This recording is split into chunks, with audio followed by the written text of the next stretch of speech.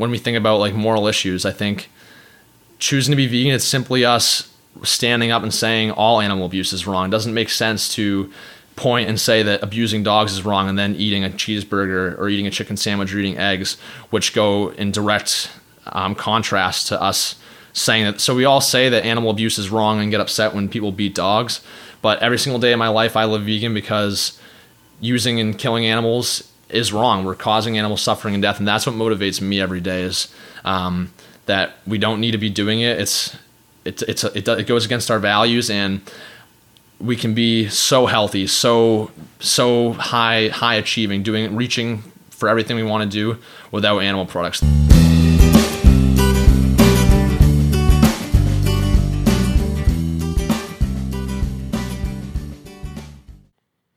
Welcome to the Eat Green, Make Green podcast. I'm your host, Pat McCauley. This podcast is all about celebrating the lives of those who have adopted a plant-based or vegan lifestyle and how it has positively impacted their health, relationships, outlook on life, and so much more.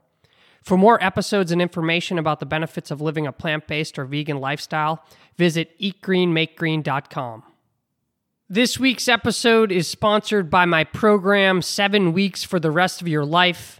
7 Weeks for the Rest of Your Life is designed to help people make the transition to a plant-based lifestyle, and in doing so, to heal inflammation, to lose weight and finally keep it off, to kick the medications, to heal the aches and pains, and take your health and life into your own hands and be around for years to come and truly enjoy all life has to offer.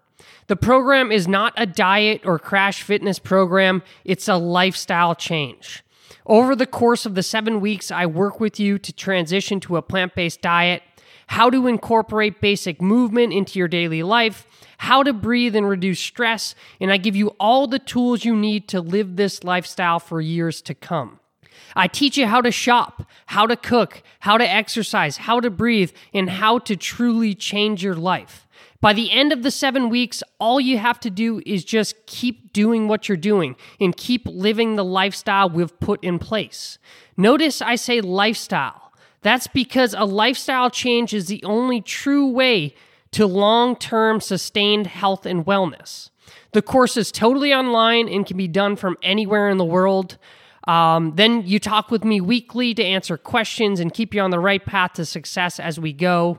So to join, hop on over to eatgreenmakegreen.com/coaching and schedule a call with me. Spaces do fill up pretty fast each month, so make sure to schedule your call as soon as you can. And I really look forward to working with some of you and changing your life. All right, episode 13 coming. I can't believe I've done 13 already. It's pretty cool. It's flown by, and I keep learning and keep talking with really interesting, amazing people living plant-based lifestyles, and it's just really cool for me. 13. I'm pumped. So on this week's episode, I sit down with a local college athlete named Kyle Gillen-Hughes. Kyle and I linked up on Instagram a few weeks ago, and I was excited to track him down and get him on the podcast because he is a college athlete, and I just love seeing like the younger, I don't want to say generation because I guess I'm in his generation, but the younger guys or girls, especially athletes, that are adopting this type of lifestyle and really, debunking the whole protein myth and how, especially from an athlete's point of view, that you need all this animal-based protein and all this milk and whey protein and things like that to, build muscle and perform at a high level and things like that. So, was really excited to hear his story, and his story is pretty crazy. So in high school, he was a football player. He played defensive end and tight end. He's like 6'3" or something, and was, kind of a beefy, like over 200 pounds type guy. And, your typical, powerlifting, high school football player. And literally within a year, after high school, he decided he wanted to give cross country a shot in college.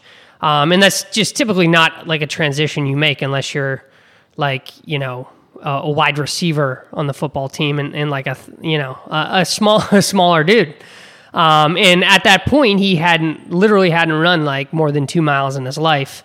But he tracked down like a couple cross country buddies, and on his way into college was like, I need you guys to get me into shape here. And he literally goes from barely being able to run a couple miles going into cross country season in college to finishing just the fall season, his first season, as like one of the top guys on the team. And at the same time, he started experimenting in adopting a plant-based diet.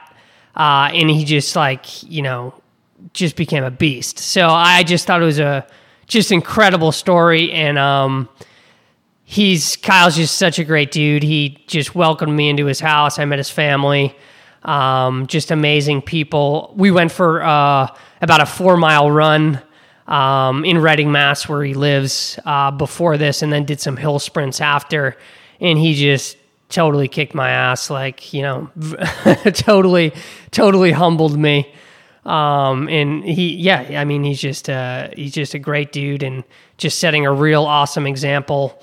So we talk a lot about kind of athletic performance in his diet, but kind of the overarching reason why he has adopted this lifestyle, aside from all the health benefits, is that he really feels that treating similar animals dissimilarly is just wrong. It's not morally right to kill animals for food, and so it's really cool again seeing a younger guy really make that connection. And it's cool that there's so much information out there now for people to make their own decisions on that. We're not kind of just shown what the media shows us. We have the internet, we have these things available if we really want to find out details and make the leap ourselves. So really cool conversation.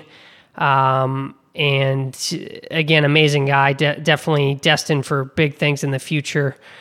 So without further ado, the plant-powered running beast, Kyle Gillen Hughes.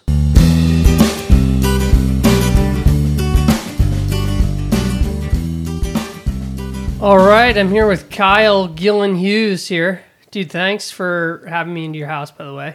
Oh, absolutely. I'm glad you're here right now. This is awesome. Just met your mom. We just went out for about 4-mile run, did some hill sprints. My first sprints in a while, so it's cool to get out and do some sprints. And you're a beast. You're a total beast. No, you're a beast, man. Thanks for coming and joining me this morning. I asked you to go and run. I wasn't sure if you were going to deny me or turn me down, but I'm glad. It was awesome, man. I'm glad we got to start the day with a good 4-mile run and some hill sprints. It was good, pushing me out of my comfort zone. I need to step it up a little bit, I think. But that was awesome, and thanks. We connected through Instagram, which is so cool. Yeah, I think you found my profile. You stumbled across me somehow. Yeah. I forget who somebody. I don't even know. Maybe a hashtag. I don't know. I don't know how I stumbled across you, but saw you're in Boston area. Yep. And here we are, locals. Week or two later, sitting down and chatting. Yeah, so no, cool. It's an honor. It's an honor to be on your podcast. Thanks, dude. Appreciate it. So, we were chatting all our run and went for a little swim and been chatting a bunch. But for everybody, can we give us a full background on where you grew up? We're in Reading, Mass, for those listening, and give us the full spiel here. Yeah, so my name's Kyle. I'm living in Reading, Mass here, and right now I'm a sophomore, going to be a junior in college. And Pat and I were talking, and Pat and I are actually both we both went to Pat's an alum of St. Paul's, and I went to Lawrence Academy in high school. And Pat and I were just chatting, sort of how we actually have had pretty similar paths. Both of us played high school football, and both grew up in the Boston area. And yeah, so I kind of grew up kind of a local, the North Shore of the Boston area. My grandfather lives in Charlestown, so I've kind of been, my mom's a townie. She grew up in Charlestown. And yeah, so just growing up and through high school, I was a high school football player, played varsity football in high school and basketball.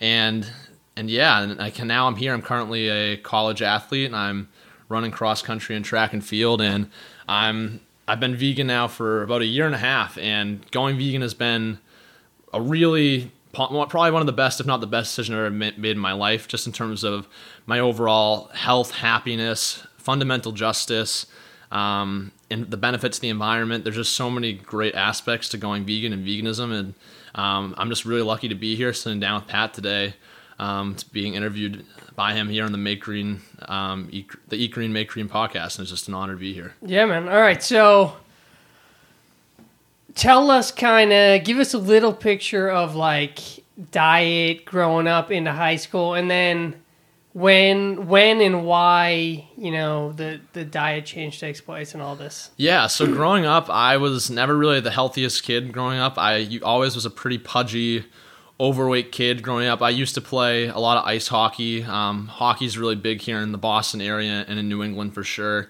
And I grew up playing a lot of ice hockey. That was like my main sport growing up. And I never really thought much about my diet. I would eat a lot of Boston cream donuts. I would have a lot of sausage, chicken, and cheese sandwiches from Burger King. And we would have a lot of family cookouts here at the pool side at my house in Reading growing up. And I'd eat my cheeseburgers. I'd eat my hot dogs. And as I got a little bit towards closer to high school, I actually took a yoga class in middle school. And when I started getting exposed to yoga class, I started developing a little bit healthier habits because I was a little insecure. I had my little jelly rolls as like a little kid, and I was a little overweight and pudgy, and I didn't really feel. I was a little insecure with my body, so I wanted to be a little bit healthier and be a little bit better. But yeah, growing up, I would always I always thought that I needed animal protein. I always thought I needed my burgers, my milk, my yogurt. I thought those were that's what we're told, right? It's what we're told growing up, that we need animal protein. We need yogurt and all these things to be healthy. So yeah, my diet and the evolution of my diet has certainly come a long way, but I was never the most health conscious growing up. I think it was probably around high school that I started playing high school football at Lawrence Academy that I started going to Body by Boyle, which is a local strength and conditioning place. And through there, I started making the connection because they talk about nutrition there as well. I would train there in the summer and do summer workouts like lifting and conditioning to get ready for football seasons. And that's when I started to realize nutrition has a much bigger impact on my health. And I started to eat a little bit healthier and started taking a little bit better care of myself. But yeah, it was so I'm going to be a junior in college now, but about a year and a half ago, I was a freshman in college. I had finished my high school varsity football career, and I decided I didn't want to really play sports in college, but I was still really into the weightlifting and powerlifting. And I would eat so much protein. I was so insecure with how much protein I ate every day because I was really tied to body image, and I really cared so much about being as muscular and as fit as possible. And I was really putting my self-worth into how muscular I looked in the gym or how huge I was. So I really bought into that. I needed to be eating 1 gram of protein per pound of body weight. So a normal day for me would look like I would get up with a friend. We go to the gym at 8:30 a.m. in the morning, and we would be doing heavy deadlifts. And I was strong at the end of my high school career. I was deadlifting 350 pounds, 450. I got up to 450 pound deadlifting and bench press. I was just trying to put up as much weight as possible because that's what I thought was cool. That's what I thought was awesome. Just trying to put up as much weight in the gym. So I'd wake up, we'd hit Olympic lifts. Then we would, for probably about 2 hours, I wouldn't really do much cardio at all. And then we would go pound. My roommate and I and my friends, we would just pound our faces with food. And I would just eat as much food as possible. And I was becoming very unhealthy. I was really strong in the gym, but I wasn't really feeling my best. And I would eat some salads in there and eat what I thought was pretty healthy food, but I was ballooning. I was 205 pounds. I'm about 6'1", almost 6'2", and I was just putting all this crap in my body, and I wasn't feeling good anymore. I was really strong in the gym, but I was noticing that I wasn't really feeling all that good and all that great anymore. Yeah. Cool. So not feeling good. So this is summer after. This is a year and a half ago. Yeah, so I kind of finished up my senior year of high school football, and then sort of summer going into college and fall and winter of my freshman year of college. I was just really concerned, just keep building all that muscle and just keep putting on that strength, that muscle. And I wasn't really being very mindful about the food I was putting in my body. I cared more about getting so much protein every day. So where do we go to college?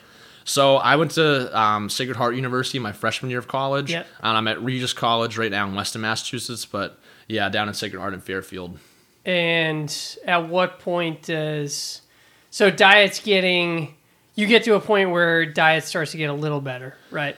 Yeah. But you're still like, and I was in the same place, like post, for me, it was post college sports. This is for you, post high school sports, but still very much have the athlete's mindset, high protein, low carb, and, It's carbohydrates make you fat. Carbohydrates kill you. Sugar and carbs make you fat. And, and for me, like, it was like 99.9% of America would have said I was eating a very healthy diet at the time. Lean meats, like a lot of lean steak and chicken, and occasionally like the asparagus and vegetables on the side, eggs for breakfast. Egg whites and the healthy version of the standard American diet, basically. The healthier standard American. Exactly. So you're kind of probably in this phase, eating a ton, kind of sticking with the bodybuilding mentality post football. You're at Sacred Heart. At what point does the vegetarian veganism type thing? Yeah. So I was doing all this strength training, like pounding all the protein shakes, and then I followed a lot of different bodybuilding channels on YouTube, and I came across this channel.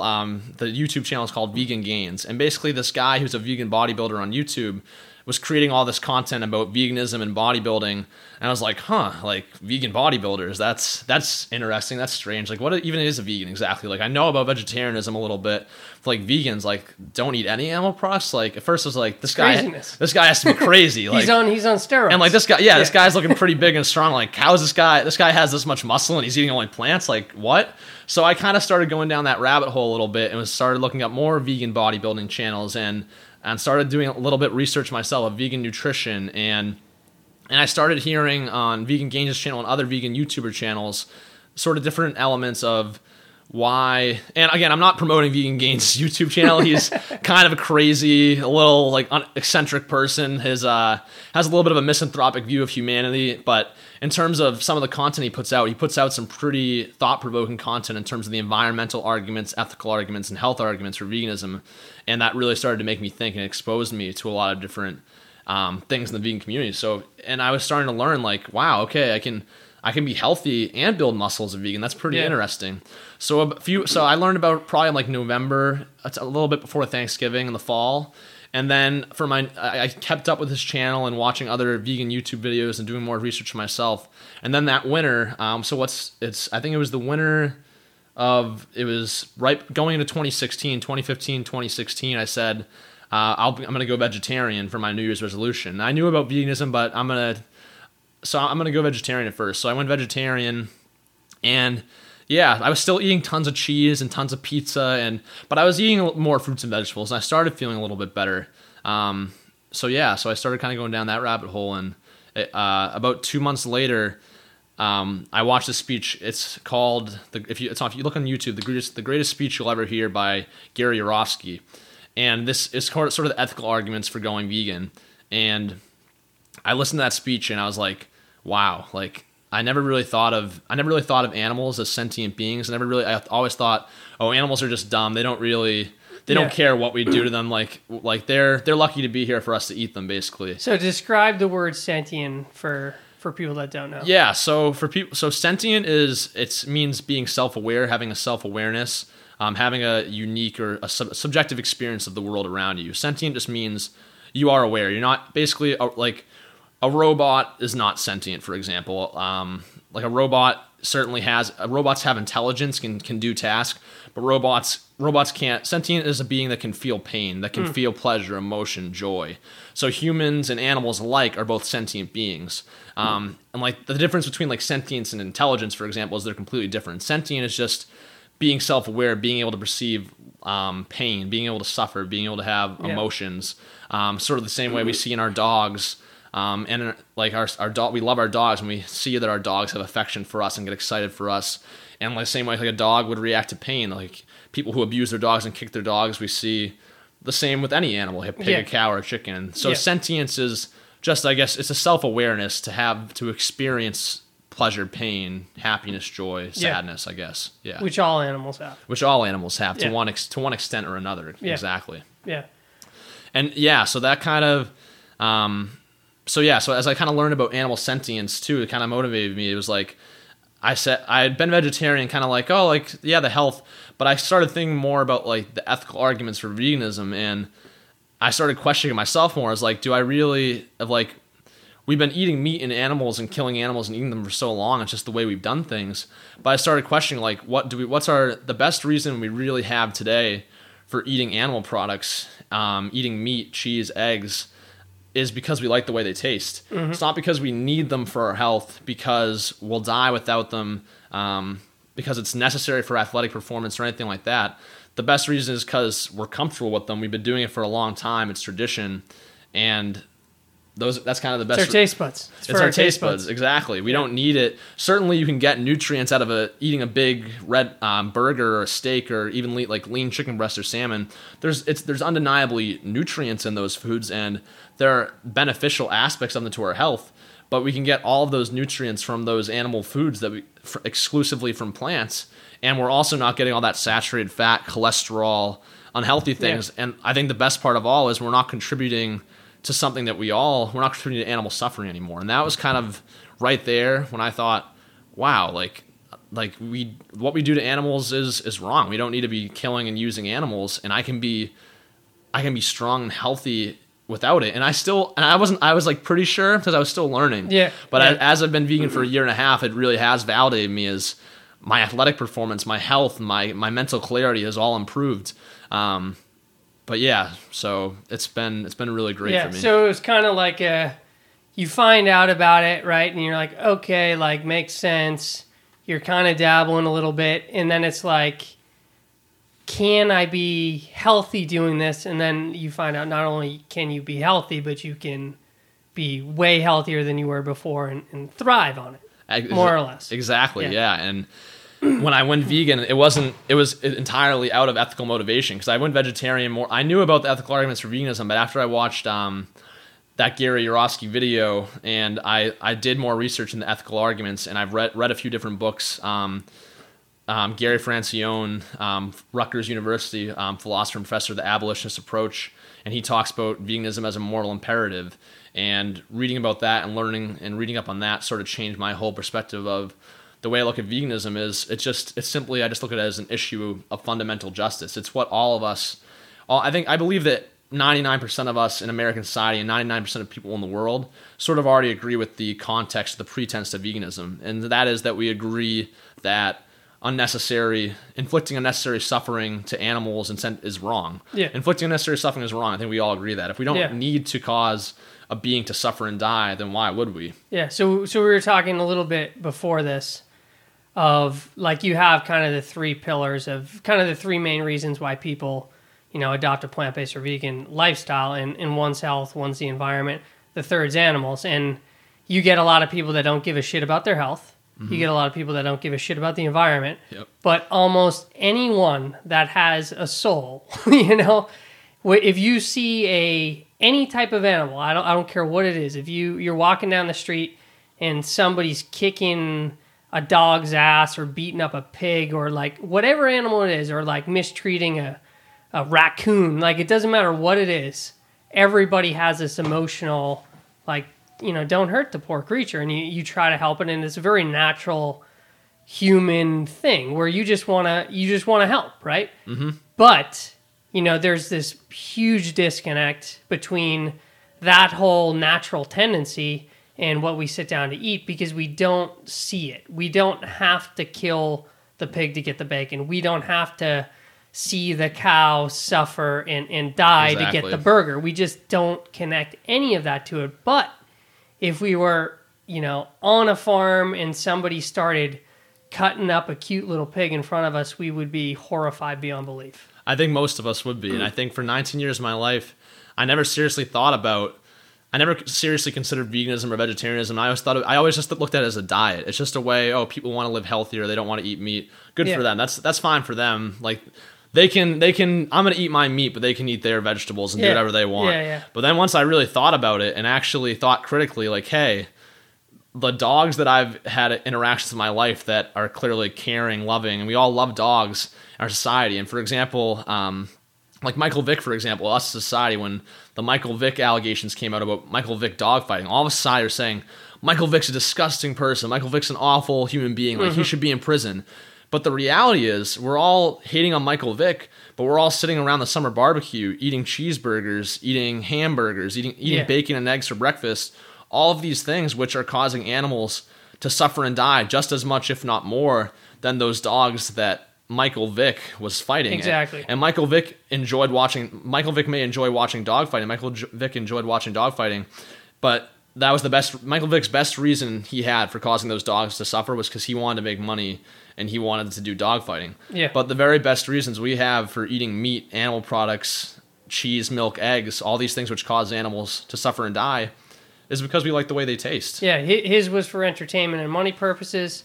Ours is because we like the way it tastes. Exactly. Same thing, two very equivalent animals, and we just treat the two very differently. We treat similar beings dissimilarly. Yeah, we treat a dog. We love it. They're a member of our family. Yeah. We recognize that our dog they have personhood. Yeah. They're their own being. They're their own unique being. Yeah. But then when we breed cows, pigs, and chickens, and we treat them as if they're just replaceable resources, if they're just drones, that it's each pig's life doesn't matter as little as the next pig's life. Mm-hmm. We're just going to kill them and eat them, basically. Yeah.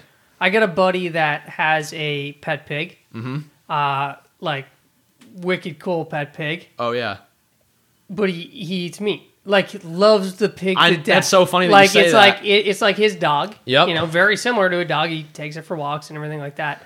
And still eats bacon. You know what I mean? Still eats pork. It's crazy. And I have a friend. How does the connection not happen? Exactly. And I have a friend, I think there's so many elements we could really dive into. We don't have time today to go into each and every one, but I think there's hundreds and hundreds of reasons of why people don't make that connection and why people don't think it's okay to continue to eat animal products. But I think, like, I have a friend who I went to college with who also she lived with a pet pig and she thought it was adorable, but she would eat meat and bacon and things like that too. And it's just like, and we kind of like joke about it, like eating bacon, like with the pigs right there. But it's like, we would never in our society we would never eat dog meat probably, or 99% of us would think it'd be abhorrent to eat dog meat when it's no different. But it's because we've been conditioned to think this way and act this way that we think we make it totally normal. We normalize it. Yeah, for I've had this idea for like a little video series for a while that I still would like to do,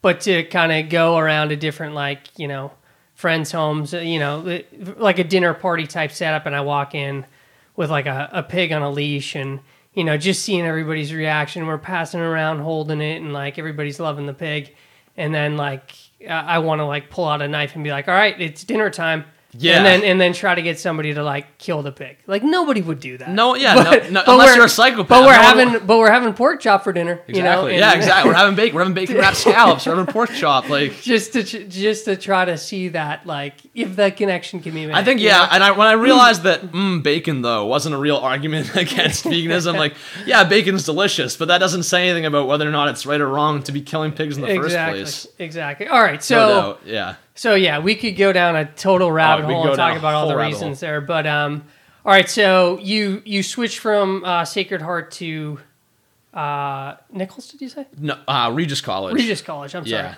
We compete against Nichols in track and field though. There, Gotcha. So you make the switch to track and field. So tell us kind of about that. So I transferred from Sacred Heart University. Just wasn't really the best fit for me. So I transferred to a smaller school, Regis College, which is a local school in the Boston area. It's in Weston, Massachusetts.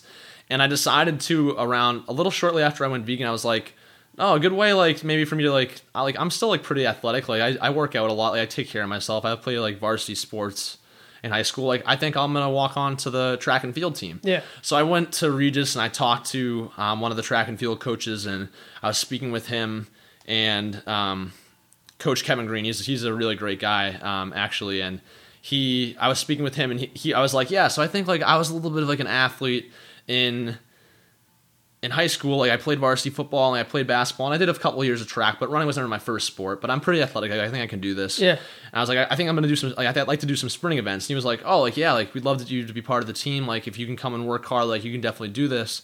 He was like, but what do you think about doing cross country? And at this point, I was about 195 pounds, 193 pounds, and like still, I'd been losing like a little bit leaner from like all that, like my protein craze, and my health had started benefiting from adopting a plant-based diet. But I was like, yeah, cross country. You're a little crazy here. Hadn't run a few miles in a long time. Yeah, I don't think I really ever went on like mile runs. The most running I ever did in my life was I would do like sprints in hockey or in basketball and football. But I was like, hey, like I'll keep an open mind. So I was like, you know what? Yeah, like cross country, like it'll be healthy for me. Like it'll be good. Like I probably won't take it very competitively, but it'll be good being part of a team and doing cross country. So I'll do cross country along with track and field. So I was like, yeah, I'll do that. So I got home that summer and I started training with some friends in my town who run track and field and cross country at their colleges as well. And I started going on runs with them. And we would go like on our 2-3 mile runs and then build up to like 7, 8, 10 mile runs towards the end of the summer. And I remember my first like 2 mile, 3 mile run with my friends, and they ran cross country in high school. And like I was like, can you guys just help me get in shape? Like I just need to get in cross country shape. And they're like, yeah, we'll whip you into shape. So I went on a 2 or 3 mile run, and we were going probably like a 7:40 minute, just a little under an 8-minute pace. And I was doing only 2 or 3 miles. And I swear to God, by like the last half mile of those runs, I was breathing so hard. I was like wheezing. I was like, like just the end of those runs, I was trying to hold on. I was like, I just need to hang with these guys. Because if I can't even hang with these guys and just do a little 2-3 mile run at an easy pace for them, they're going to be like, oh, Kyle can't even do this. Like it's not even worth their time. So I just pushed myself to just stick with those guys. And I just started building my cardio. And then by the end of the summer, I've been going on runs every day and getting lots of cardio in. And I was ready to go for cross country. And I dived into my first cross country season. Yeah. So is this last summer? This was last summer. Yeah. Yep. So now, all right. So that's the last summer. You're literally out running like your first 2 to 3 miles in like a long ass time. Right? Or ever. Ever, yeah. I don't think I really ever did mile runs. Right. I would do sprints and stuff, but I would never really went on like 3-5 mile runs in my life before, no. And you're like a few months into changing the diet, becoming plant-based. Yeah, I had been vegan. I had been like totally 100% plant-based diet, vegan for I think about probably 4 to 6 months at that point, or like at least 4 or 5 months full at that point. And I was feeling great. I was feeling really good. So tell us, so we're a year later now, and you're like crushing it. Like cross country wise. So tell us how this like so I got into cross country season and I didn't really know what to expect. Like I was a little nervous going in because I was going to be running with guys who had been running cross country and track all throughout high school and who had already been running a few years in college. So I was pretty nervous, but I got there and I told myself I'm going to work hard. I'm just going to do my best to stick with these guys, give it my best. And so we started training. We actually went up to Stowe, Vermont for our preseason, and we do like a week in Stowe, Vermont. Some good vegan food up there. Yeah. Oh yeah. I didn't even know that. Yeah. Some good restaurants. Yeah. So we went up to Stowe and started doing some trail running and some training. And I was actually like pretty surprised at like how well I was hanging with the guys. Like we were doing like 6:40, like 5 mile runs at like 6:40 pace, like low sevens, like doing like some pretty quick runs. And like I was like pushing the pace. I think some of them were like, whoa, like why you're taking the pace. I didn't really know how to pace myself yet. It was like, when you become a runner and you're running all year round and running every day, you can't be pushing a 6 flat pace every single day. Your body will break down. And I've kind of learned that as I've become more of a runner. But like we were working hard and we were pushing each other. And I was hanging right with the guys. I was like, wow, like just like 6 months ago or like 5 months ago before I started running, I wouldn't even think that I could hang with these guys.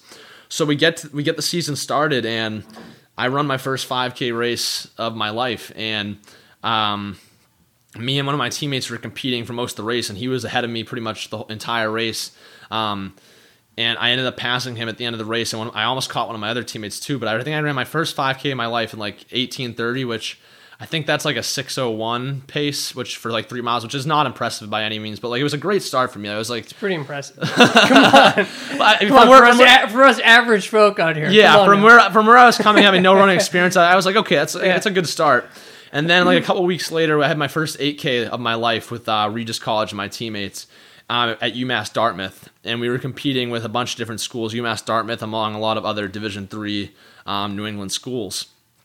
And so 8K is 4.9 miles, just about 5 miles. All right.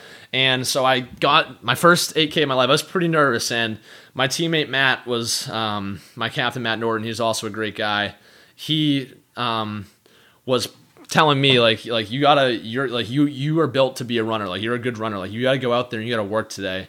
And like Matt and I like told us we're just going to work together in this race. And I started that first race and we got about 2 miles in and I heard like them yell like 5:20 or like 5:30 for like the first mile. I was like, crap. Like we went out, like I think we were trying to maintain like a 5:40 or 5:30 pace for our like first 8K of the season. We went out pretty fast and I was like, that had me a little nervous. And I ended up dropping out of my first 8K race because I started inhaling a bunch of dust and I started hyperventilating. I don't know if it was like a panic attack or my breathing or whatever it was, but I kind of just freaked out. I didn't even finish my first 8K and I ended up having to drop out of the race. So are we still in the fall right now? We're still in the fall. Yeah, this is right after I did my first 5K race and this is the start of cross country. So I was like, okay, I'm just going to keep working hard. Next week, I come back and I finish my first 8K and I run 29:45, my first 8K in my life, sub 30 minute pace, which I was pumped about. I had no idea that I was even capable of running a sub 30 minute 8K. So I was like, okay, like I can just keep building. And so I just started running harder and harder. And every single race of my cross country season, I ran a little faster time than the last race. So I ran 29:45 my first 8K. And then I think my next 8K, I ran something like 29:33. And then my next 8K, I ran something like 29:20. And then I ran like 29:14. And I started getting to like my last 3 races of the season. And I ran something like 28:45. 8K, and then I ran something like 28:32, and I was like really starting to like just shave down the times. And I think my teammates too at this point had sort of figured out that I was a vegan at this point. They're like, because we sit together in the dining hall every day, and they're like, they look at my plates and they're like, oh, that's interesting, that's different. And one of my teammates was like, oh, like Kyle's a vegan. Like I never like talked up. Like if people ever asked me, I would talk about it. And yeah, so I think everyone was like, oh, Kyle's like that vegan on the team. I think people thought it was like pretty interesting, I think. Yeah. That like I was doing so well athletically and performing so well just only on plants, basically. Yeah. Like just only plants. And yeah, so I got to the last race of the season. I'd really started to improve a lot. Like I'd really put my heart and soul into this cross-country season, just working so hard. And we had NCAA's Division III NCAA race at Westfield State, our last race of the season. And we had a bunch of Division III New England schools like Tufts, MIT. I'm trying to think of some others. Tufts, MIT, Regis, LaSalle College. Yeah. I'm trying to, but yeah, like pretty competitive Division III schools. Yeah. Schools where they have runners who could easily be running D1, but those guys are pursuing like becoming doctors and things like that. They know they're not going to make a career out of running. Exactly. Yeah. So we went out and this race was crazy. And this is my last race, our last race of the season. I just told myself, I was like, I'm just going to go out here and lay it down all on the line. And I went out there, hair on fire. I think our first mile split was like 5:03 or something. We dropped like a 5-minute mile. Our first of a 5-mile race, we dropped a 5-minute mile in the first mile. And I ended up finishing that race, and I finished first on my team, and I also shattered my PR. I ran 28 minutes. Wow. 28:08, about 28 minutes, my last 8K of the season. That's about a 5:40 mile pace. And not only, I had run like the fastest time of any of my teammates I had ever run, and a lot of my teammates have been running for a long time, and I think I was a little shocked myself, what I had just did. This is in one season. This is my first fall season of cross country of my life. I had never, and the reason, absolutely, I mean, obviously I'm a hard worker. I care a lot. I work really hard, but the reason all this is possible, at 100% attributed to my diet. The way that I take care of my body is eating a 100% vegan, plant-based diet. It transforms your body. I sleep better. I think more clearly. I'm happier, and I'm just physically, athletically performing at such a higher level. And I never thought that the things I've been doing running-wise. I was a 200-pound football player about a year before this. I was 200 pounds and doing heavy power lifts. I could barely do a few sprints without being winded at that point. I wasn't doing cardio, but just eating a plant-based diet and being motivated and Run for Sentient Beings. I kind of came up with that name during cross country season, and I thought it was representative to like sort of who I had become. Like I had become vegan because I've been motivated we have no good ethical reason for killing and using animals, so I wanted to become vegan. And running, that motivated me. Like I can like every day I can work my hardest and be my best and just show others that not only can we be vegan and be completely healthy, but we can be vegan and be high performing athletes as well. Yeah. So here you are, and it's a great example, right? Here you are, 200-pound football player. You come in against like these experienced runners, and like you're smoking. I mean, it's just like to me, it speaks so clearly to like the power of it. Yeah, absolutely. And in high school, like a lot of high school students, like just consuming alcohol and smoking weed, like that's like a big thing in high school culture. And I kind of got into that for a little while in high school, and it sort of carried through. And I definitely started doing less and less of it. And I noticed I was doing less and less of it was improving, but like I was doing those things, and I realized when I became vegan too, like I had so much more energy. Like I didn't really feel like I needed. My diet was giving me so much energy. I started realizing I didn't need marijuana or alcohol or any of this crap to be doing so well and being so healthy too. Yeah. So totally, like, I 100% relate. And we were talking earlier, like, a couple of weeks into kind of my diet change, I went out for a run, and I was just like, it's the fastest I've ever run in my life. And it happened like that. And then, like, I assumed I was going to start, like, losing strength in the weight room. Like, I got better. It's just, like, crazy things. And you're just, like, and it's going against, like, every norm we've been told about, like, protein consumption and what to eat to be strong and to, like, be an athlete. And it just went against everything. And I had to, like, just totally put out, like, all of the, years and years of nutritional and athletic training that was just ingrained in me. You need animal protein. You need milk. You need all this. You can maybe be vegetarian, but you definitely can't be vegan. Like you at least need some milk or some eggs in your diet to be healthy. And even on all top, this ridiculous stuff. Even on top of that, the amount of just food was another thing that I had to be like I just realized how much excess I was eating. Overeating. Not only as now a society, I think too. Yeah, you just we just all eat way too much, and I find like the less I eat in whole plant foods, right? I don't lose weight, I don't gain weight, nothing happens. Like if I have like a day where I eat like a lot more than I should, or I have a day when I eat a lot less than what's normal, I still don't fluctuate. Okay. My body adjusts, and it's only because I'm plant-based, but it just showed me like you just don't need that much food, and whatever you kind of feed your body adjusts to whatever you're doing. Like I've messed around with fasting, I've messed around with to see. Yeah, a little bit of the intermittent fasting. Yeah. I think I did a little bit of intermittent fasting when I was vegan and getting ready for cross country season 2, because I was thinking, I was like, I have a lot of weight on me right now. Like, I can't be at 200 pounds starting the cross country season if I want to be competitive. Like totally. So I would do a little bit of the intermittent fasting, and that definitely helped kickstart my metabolism a little bit too. Yeah. Not that you need that. I think just eating a whole foods plant-based diet is the single most powerful way we can instantly improve our health. And I think if you're eating a whole foods plant-based diet with whole fruits and vegetables and not eating all that oily and processed junk, you're naturally, the weight's going to start coming off naturally too.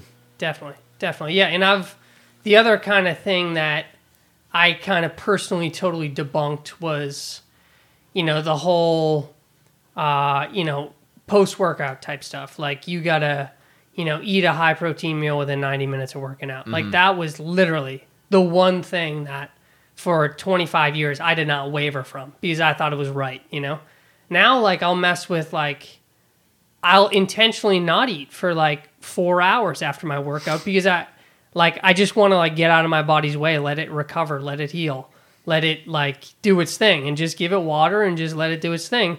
And I find that I recover and build muscle and do all the things I want to better than if I, like, had what I am so used to of, like, having like 1,000 calorie, like 60 protein, gram meal, It's just so backwards. I noticed too, when I eat like super high, I'm eating like 20 plus gram protein meals, and I don't really do that much anymore, but I notice when I eat meals with like tons, I just feel, and sometimes like if I haven't eaten much in the day and like I feel good, like last night my girlfriend and I made these like power bowls actually out of Rich Ball's cookbook. I got motivated, and it was sweet potato, quinoa, black beans, some kimchi, which is a fermented cabbage, and pomegranate seeds, and I added some hummus in there. That probably had like a good 30 grams of protein there. But like I was listening to my body. I don't feel like anymore. Like I don't feel like I need to be getting each gram of protein per pound of body. I don't feel insecure about protein anymore.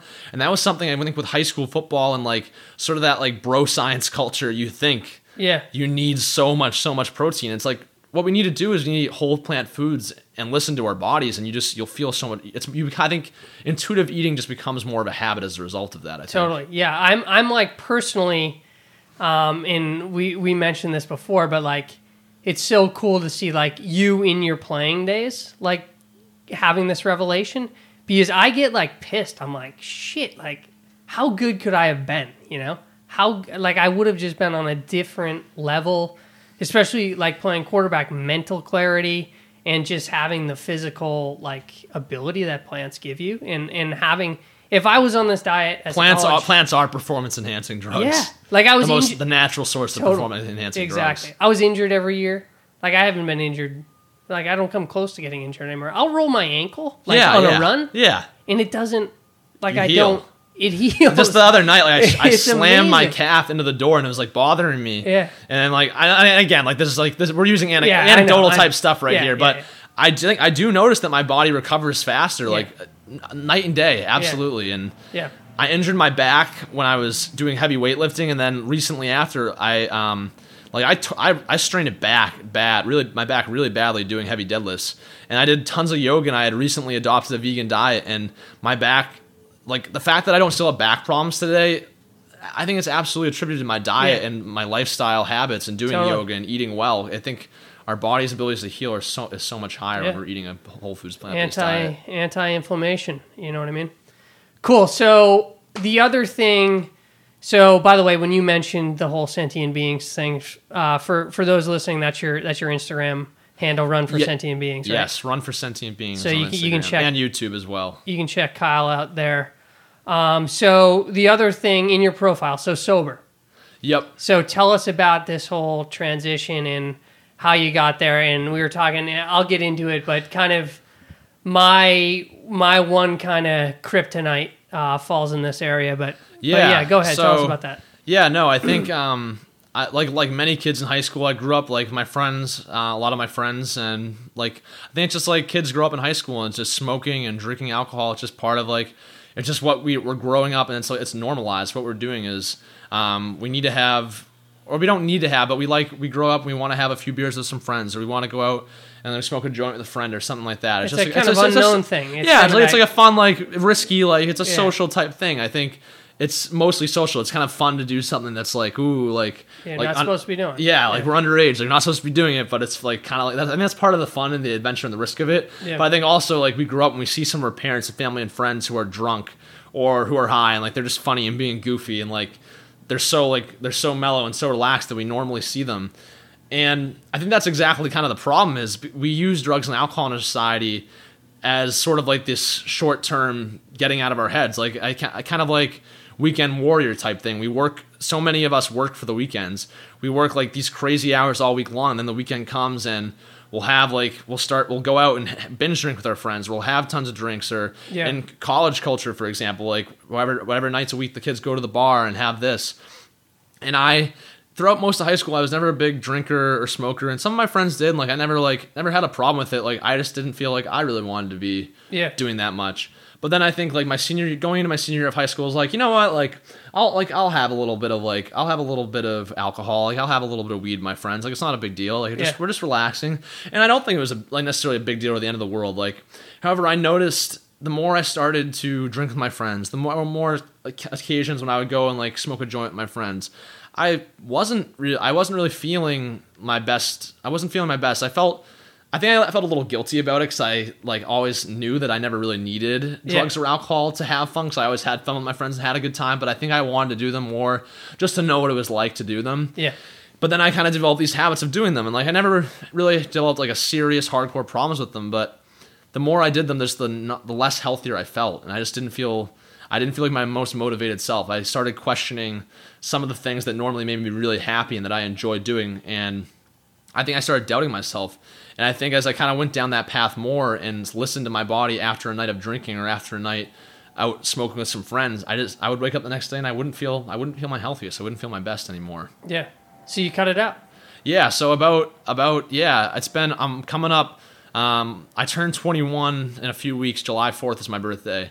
And it was end of January, middle January, that I decided I'm done with smoking and drinking alcohol. I just want to cut this out of my life. And I think that decision was pretty hard. I think I've said that to myself before, like I'm done doing this. I don't do it. And then I'll end up, and like, I think I told my girlfriend probably a bunch of times, like, I don't really need to be drinking. I don't really need to be smoking. It's one of those things everybody says, like, after a night of a few too many drinks the next morning, I just give it up. Right, for the next day or two, you're done with it, right? Yeah. But then, a week later rolls we're around, at a party with friends. And it's like you're feeling good. You've been working out all week. I can have you're back a few. to even. And keel. I'm not saying to people like if you can know your limits and you can control yourself. I'm not out here saying like everyone has to be sober. I do believe we all should be vegan as an issue of fundamental justice.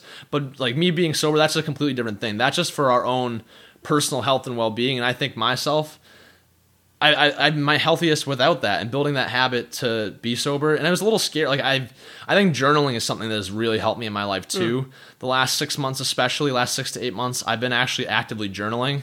And I'm not like super strict about it. I don't do it like every night, but like a few times a week, I'll sit down and I'll write out what I'm thinking. I'll write out how I feel about that. Yeah. And I think when I started identifying that I would write in my journal, like I wasn't feeling great after a night out drinking or a night out smoking with friends. I wasn't feeling my best. I wasn't feeling my healthiest. I was like, I can be sober. Like I was sober all through most of high school when most of my friends were drinking and smoking. And I never needed it to be happy. So why do I need it now? And I'm gonna perform better as an athlete without any of that. All through cross country season, I pretty much was entirely sober and I felt my best. So after drinking and smoking a couple times after cross country, I just didn't feel good, and I just wanted to be done with that in my life. So I decided I'm gonna cut it out, and I'm approaching 6 months, without any drugs or alcohol, and I feel great, man. I feel awesome. I feel happy. I feel energized. I'm connecting with awesome people like yourself out here and putting myself out there, and I'm feeling awesome. Cool, dude. Well, I on that front, I totally salute you because we were talking about it before. I have, personally, right? We have very similar mindsets, and we're totally vibing here. But I have, I've cut out the bad food. I've cut out the bad people. I've cut out the bad habits, right? I've cut out like all these things in my life because I know they don't contribute to, where I want to get to in my life, where I want to go. They don't contribute to my relationships. They don't contribute to me being my best, right? Yeah. But beer for me, I'm not there with yet. Yeah. So I totally salute you because I know like I have the same thoughts, often. It's like, did I need those 2 or 3 beers last night? Like I'm sitting down at my computer doing work the next day and I'm just off. I know I'm not my best, and that gets to me, pisses me off, to be honest with you. So, but I just haven't got there. So I totally salute you because that's a hard thing. And on top of that, as kind of, being plant-based and being vegan socially, right? That's often my go-to. So I'll go out with some friends and that aren't vegan, right?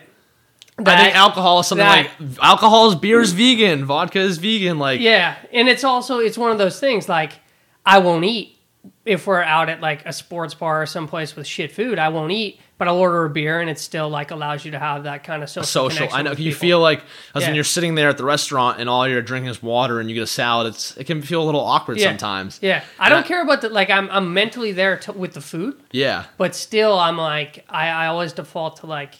I'll eat before just and I'll having have a beer because it's a social thing. Yeah. Absolutely. So I totally salute you because that's hard, especially as a college guy. And so good for you, dude. I definitely have like distanced myself a little bit from the college culture. I'll make a point. I have to be more aware of like the environments I'm putting myself around. Because if I'm going and hang out at parties on like Thursday nights and weekends and putting myself in those positions, I notice I am more tempted. And even like a few times this summer when I'm hanging around my friends and some of my friends are drinking or doing that stuff, like I definitely notice I am a little bit tempted in the moment. but I just try to sit back and reflect and like write out like how I felt or like just realizing that temptation, like, and why you're doing it. And again, like, I'm not saying like, I wouldn't be a bad person if I succumbed to that temptation or anything like that. I like, it would be okay. But like, I just know that I don't need that. And I've had enough negative experiences with drugs and alcohol in my life that I'm just so much better. I'm so much more motivated, happy, genuine without them. And I know that I would probably be fine if I just had a little bit of that joint with my friend or just had a few beers with my friends. I'd probably be okay. But ultimately, one, I shouldn't be smoking marijuana at all anyway because it's bad. And like, I'm a college athlete. I don't want to fail a drug test. I care about being part of a team. So that's why part of the reason I decided to just cut it out entirely.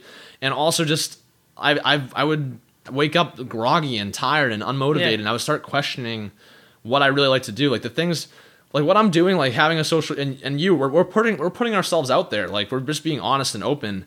And I think maybe I think you're probably older. Like maybe you're more a little comfortable in your skin in some ways because I'm still young and I'm still learning too. And like we still both have a lot to learn. But I think putting myself out there, I was like a little nervous at first. But I think as I was really like, everything I'm doing, I'm doing it for a good purpose. I'm doing it for a good cause, and just realizing that, just being open and honest, being a transparent person, people respect that. When you're not trying to put on a facade or a mask and when you're just being real and you're being you, people are going to respect that no matter who you are and what you're trying to do. Totally. Yeah, man.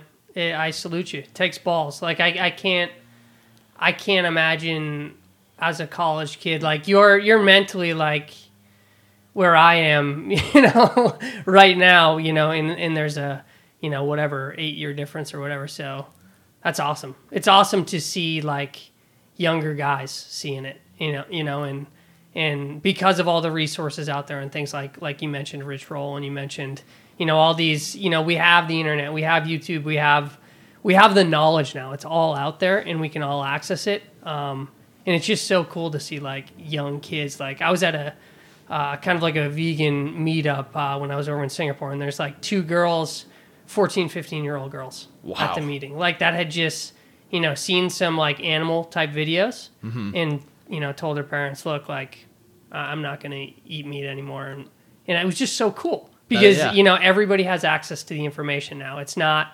We're not, just seeing what the media throws us anymore. We have access to it, which is really cool. Nice. So, to somebody out there, looking, so they're checking out your Instagram, they're checking out my Instagram, right? Maybe listening to the podcast, that are, saying, this dude's he's just like a total hippie. Like, he's just this kind of like hippie cross country dude, like doing his thing. Like, you know what I mean?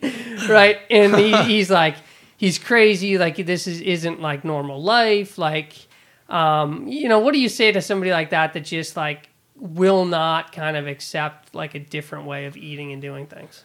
I think like kind of, I don't know, kind of like rephrase that. So like kind of someone, I know what you're saying. So like people kind of look like this, like, yeah, like we're going to eat meat. I'm going to eat meat. Like this is the way it is. Like one of my cousins was like, I'm going to eat the pig as food. But it's like, again, I think we have to start thinking, we have to realize that, our thoughts and our ideas do have meaning, do have value, and that we have, like you just said, we have access to all of the resources and all the evidence. And I don't go out my day like, you have to be vegan, you have to be vegan. I advocate for veganism because I think it's the fair thing to do. It's the just thing to do. It's what we all already agree with. I really do truly believe. All of us think that kicking a dog on the side of a road and beating a dog is completely wrong. And that's no different than when we eat animal products, we're paying people to mutilate, torture, kill animals to suffer. That's what we're doing. And I think realizing that and doing the research and like just empowering myself with knowledge has allowed me to transform my life. And ultimately, some people, I think you're not going to get through to certain people. They're just not going to be ready to hear the message. Yeah. It's some people, it's whatever state of mind they're in. However, anyone listening to this podcast right now, you can go vegan right now. You have the power. We have the resources. And I'm not trying to say it like, obviously some people are more privileged than others. However, being vegan isn't as hard as a lot of people out there make it. It's a really simple and easy way. Well, we're on that thought. Just let's kind of talk about, there's a lot of people out there that think, eating this way is expensive. That it's a privileged way of living. It's a privileged way of living that You know, they see Ellen DeGeneres doing it in like kind of people of privilege, and they're like, well, yeah, they have private chefs. Well, yeah, they can, you know, spend $1,000 at Whole Foods a day if they want to. You know what I mean? Yeah. So I want to clear up the fact that we mentioned this a little bit earlier. Like you're literally eating peasant food. Like you're eating rice, you're eating beans, you're eating fruit, you're eating vegetables. Or what like, people perceive to be as people like it's peasant food. It's like the cheapest food you can buy. Oh, exactly. You know? Yeah. Like this isn't a 10-ounce like, you know. And the reality fillet. is the reality is if you want to get out and like buy all the fancy vegan meat alternatives and fancy vegan cheeses like Kite Hill and like Beyond Meat burgers and all that stuff, and I think those things are going to be expensive. That's going to be expensive, and I think those things have a place. I think they're good for non-vegans, people who are trying to transition, becoming vegan and 100% plant-based diet, who want to. I think those serve a purpose, and they have a good purpose, and those are great for transferring. But when you adopt a whole foods plant-based diet and you're eating rice, beans, leafy greens, fruits and vegetables, those are the cheapest things you can buy at the grocery store. Yeah.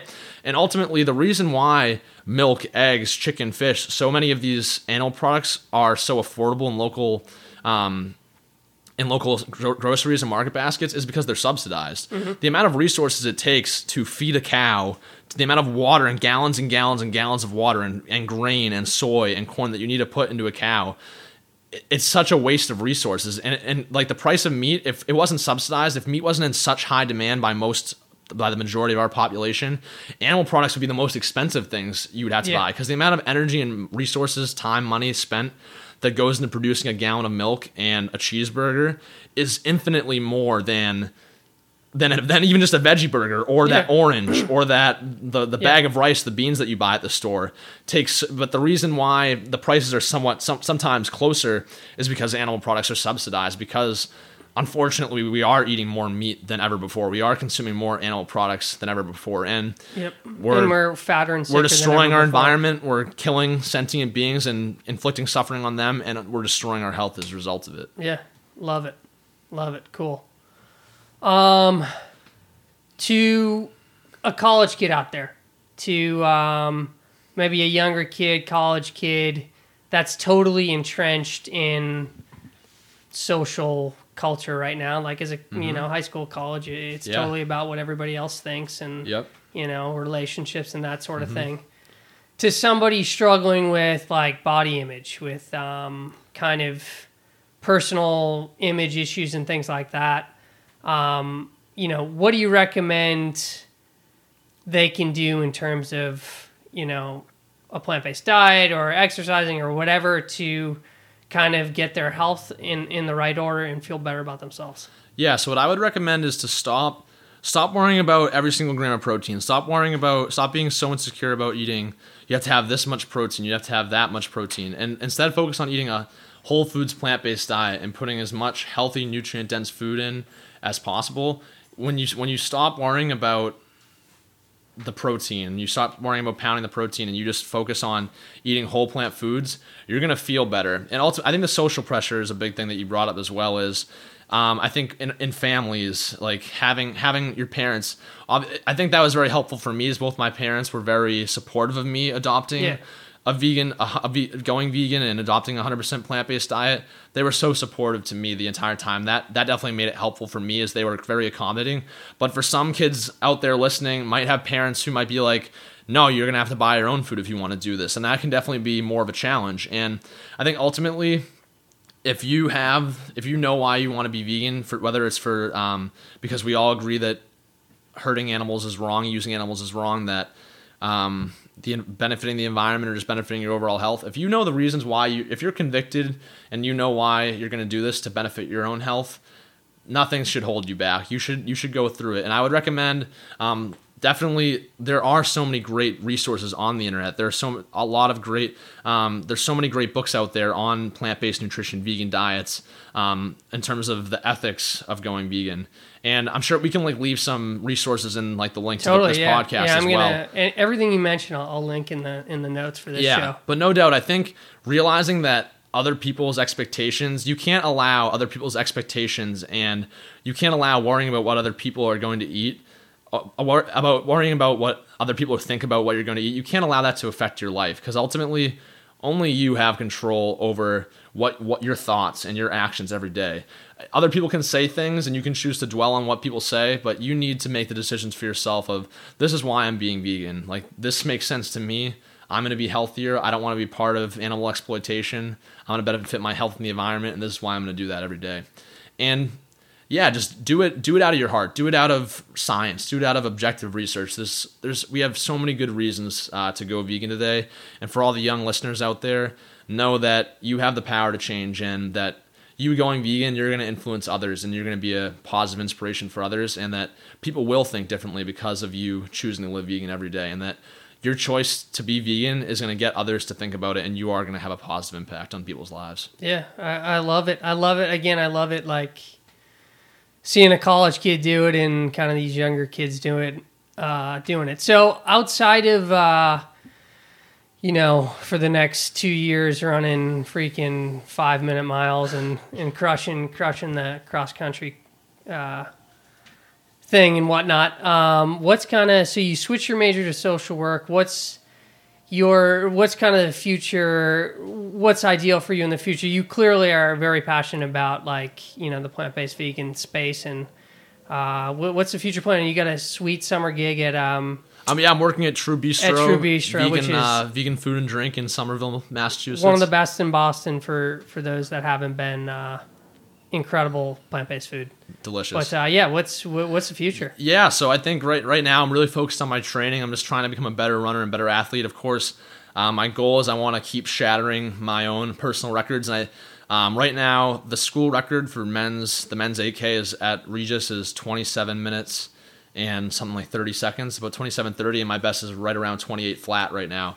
So this season, if not next season, I want to set that record. But it's going to be competitive. Me and two of my other teammates are all right around the same range running wise, so we're going to have some good competition. But I'm training every day. I think on my Instagram, I try to put as much great content and posts out there for people to see that not only we can be high performing athletes as vegan. Not only can we be completely healthy and live a healthy, full, happy life as vegans, but we can be high performing athletes as well. So I want to try to be one more person out there proving all those stereotypes wrong, that you need animal protein to be healthy, that you need meat for muscle. I just want to live every day of my life trying to educate others and put that content out there. And actually I started the Vegan Student Organization at my school, Regis College, which is a little club where we have meetings, and I talk about veganism and the ethical arguments as well as the environmental and health arguments for veganism. And we did a little vegan Ben and Jerry's ice cream night.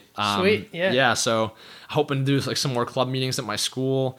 But yeah, I think with Run for Sentient Beings, I'm going to keep working on that and building that up. And I think looking up what you're doing right now, Pat, is Eat Green, Make Green. You're an inspiration to me. What you're doing out here, you're interviewing different vegans around the world, and I think these podcasts are going to give value to other people's lives. People are getting something positive out of these and are starting to think differently. So I would love to do what you're doing right now, something along those lines. You're a huge inspiration to me as well, Pat. But yeah, I think moving forward, just keep grinding, keep working hard, becoming a better athlete. I want to become the best athlete I can be, and just living my life with a positive purpose and intention every single day. I love it, man. I love it. Appreciate it. All right, I got one more for you. Yeah. So, and you've probably listened to some other episodes, and you probably know what's coming. But this podcast, my brand is called Eat Green, Make Green. I know that living vegan, living plant-based puts me in the best position to succeed at whatever I do. Mm-hmm. So that's kind of how I define whatever my goals are. Is how I define the Make Green portion of that. Okay. So, what does Make Green mean to you? Why do you live a vegan lifestyle? Why do you live plant-based? Yeah, I think the reason I'm vegan is every single day is I think of veganism as an issue of fundamental justice.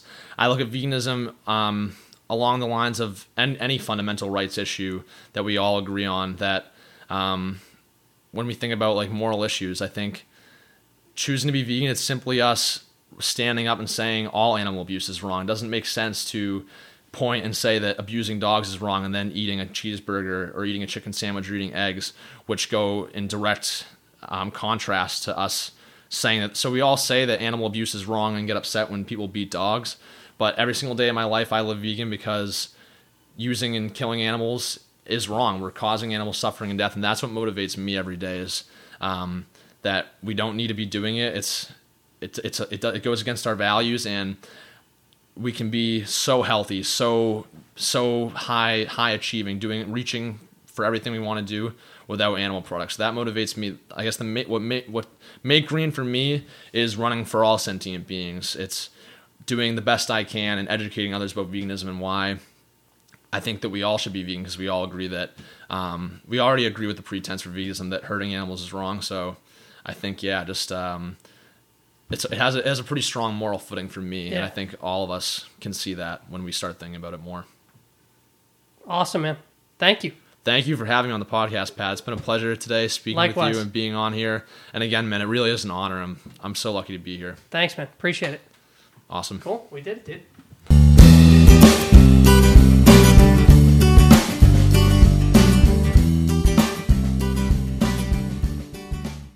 For those that are interested in adopting a plant-based lifestyle, you're in luck. That's what I do. I work with men and women all over the world to adopt this lifestyle, to heal inflammation, to get off their medications, and treat their health at the source, which is with diet and lifestyle. My program, called 7 Weeks for the Rest of Your Life, is designed to teach you exactly how to transition into a healthier lifestyle. And I give you all the tools, all the resources, everything you need to adopt this lifestyle and apply it to your life for years to come. For more information on my course, pop over to eatgreenmakegreen.com/coaching. I'll see you guys on the next episode. Have a great week.